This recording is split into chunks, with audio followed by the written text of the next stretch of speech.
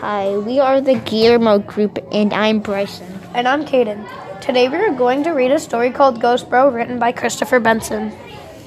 My house was built in 1904. It's a single-family house, wood frame setting, concrete block foundation. I have been living there for about 12 years. All of the weird things me and my siblings have seen or heard in this house, this one event is my favorite.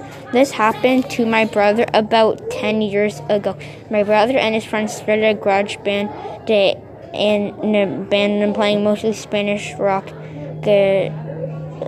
alternative music, but in Spanish. His friend could only get together on Saturdays afternoons. They would practice into the early evening, but they'd usually call it quits by 8 p.m. Then I usually showed up and went to bed because I worked the graveyard shift. This happened in late fall, so the days were getting shorter. They had just finished a long session when the decision to head to someone else's house came about. My brother handed his car keys to his buddy so they could load up the equipment. Everyone had filled out of the basement, but the tricky part was that they needed to walk all the way to the back of the basement, up the back stairs, through the kitchen doorway, down the hall, into the living room, and out into the front porch. Everyone was outside, sitting in my brother's truck, waiting for him. My brother was walking up the back stairs when he remembered that he had left his pancakes in a to-go container sitting on the speaker in the basement. He made the decision to go back.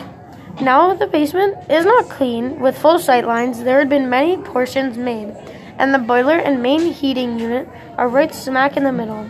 So after my brother walks back, he is about to retrieve his food container when out of the corner of the eye, he sees it. It's a shadowy finger right in his peripheral vision. This feeling of dread and uneasiness washed over my brother. He had been taught that if you're in the presence of a spirit, ghost, and you felt a bad vibe, to say a quick prayer or to cuss at it. My brother chose to later. He basically just told it, "Hey, beep off. You don't have time for this, beep." No, you read that. My brother started to walk to the back of the basement and his briskly up the stairs, closing the door and turning off the lights. He was walking outside and the last switch on the opposite side of the front door. Luckily, the door was open. The light from the street lamp was flooding into the living room with its amber light. My brother said that he felt something at his back, but no point did he turn around as he flickered the last switch in the living room went dark as the rest of the house. He stepped out. He pulled on the door, closing it behind him, still holding his food container in one hand, jogging down a few porch steps. He walked towards the front gate. Our house is the residence of a far from the main street, easily having a large front yard with no rear garage. He slowly closed the gap between him and his friends. The Aladdin's truck. He kind of smiled and thought things over in his head. Mad at himself for speaking it out when there's no reason.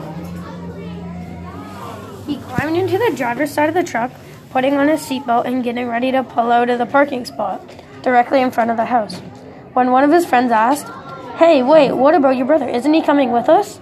My brother answered, "What do you mean? He went to work early tonight. He is already gone. Do you see his car anywhere?"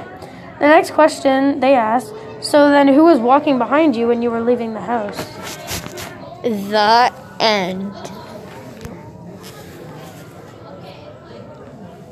Thank you for listening to the spooky story of the day.